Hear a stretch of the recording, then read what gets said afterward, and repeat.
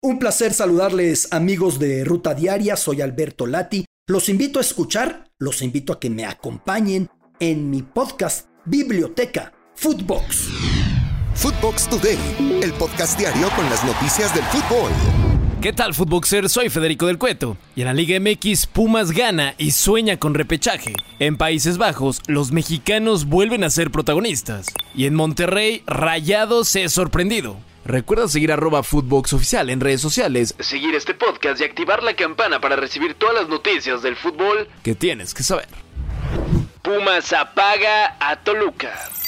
El equipo del Pedregal le ganó 3-1 en Ciudad Universitaria a los Diablos Rojos del Toluca. Con esta victoria, los de Antonio Mohamed se mantienen con vida para entrar al repechaje. Juan Dineno terminó su mala racha sin marcar goles y puso el primer tanto al minuto 1 de encuentro. César Huerta y Eduardo Totosalvio hicieron los otros 2 tantos.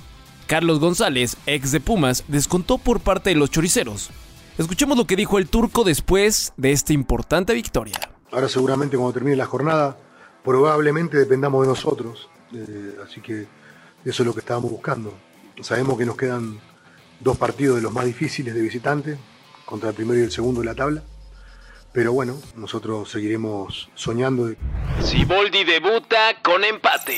Querétaro y Tigres empataron en esta jornada 15 en el Estadio La Corregidora 0-0.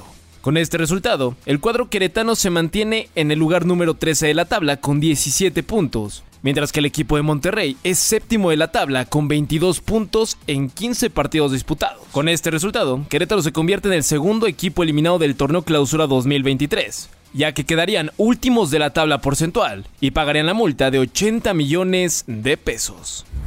Derrota al líder. El equipo de Santos se metió al Gigante de Acero y sacó 3 puntos con un penal en los últimos minutos del encuentro ante Rayados. El partido acabó 2-1. Rogelio Funes Mori abrió el marcador para la pandilla. Juan Bruneta puso el empate 3 minutos más tarde y Harold Preciado concretó la pena máxima al minuto 94 para así darle la victoria a los de Torreón. Funes Mori y Lucas Nahuel fueron expulsados del partido. Santi Jiménez a lo suyo. El atacante mexicano ex del Cruz Azul volvió a marcar con el Feyenoord en el triunfo de su equipo sobre el Cambuur 3-0. Bebote hizo su gol 19 de la campaña y fue el 11 en la Eredivisie. Está a un solo tanto de la marca de Javier Hernández y Luis García en su primera campaña en Europa, con 20 dianas. Jorge y Edson protagonistas. El lateral mexicano Jorge Sánchez fue pieza clave en la victoria 3-1 del Ajax sobre el Emmen. El otro mexicano, Edson Álvarez, le puso el balón a Sánchez y con un potente disparo, puso el primer gol para los hijos de Dios. Steven Bergwijn y Dusan Tadic fueron quienes concretaron las otras 2 dianas del partido. Factor Ochoa. El portero mexicano Guillermo Ochoa fue ovacionado por la fanaticada del Salernitana en el empate 1-1 ante el Torino. El equipo del mexicano sumó un nuevo empate en la Serie A para quedar 7 puntos alejados del descenso. Hay que mencionar desde que Ochoa regresó a la titularidad, su equipo suma 7 partidos sin conocer la derrota. Barcelona se atasca. El cuadro culé empató como visitante 0-0 ante el Getafe. Los dirigidos por Xavi Hernández se mantienen en la cima de la liga a 11 puntos de distancia del Real Madrid a falta de 8 jornadas. Con este resultado, es su tercer partido de manera consecutiva sin poder marcar un tanto. Escuchemos lo que dijo el guardameta alemán Marc-André ter Stegen después del encuentro. Creo que con este punto es un empate que sabe muy poco. Tuvimos una gran ocasión de gol en la primera parte que no suba al marcador y... Atleti on fire. El cuadro colchonero del Atlético de Madrid derrotó 2-1 a la Almería gracias a los goles de Antoine Griezmann al minuto 5 y 43 de partido. Leo Baptistao descontó para los indálicos.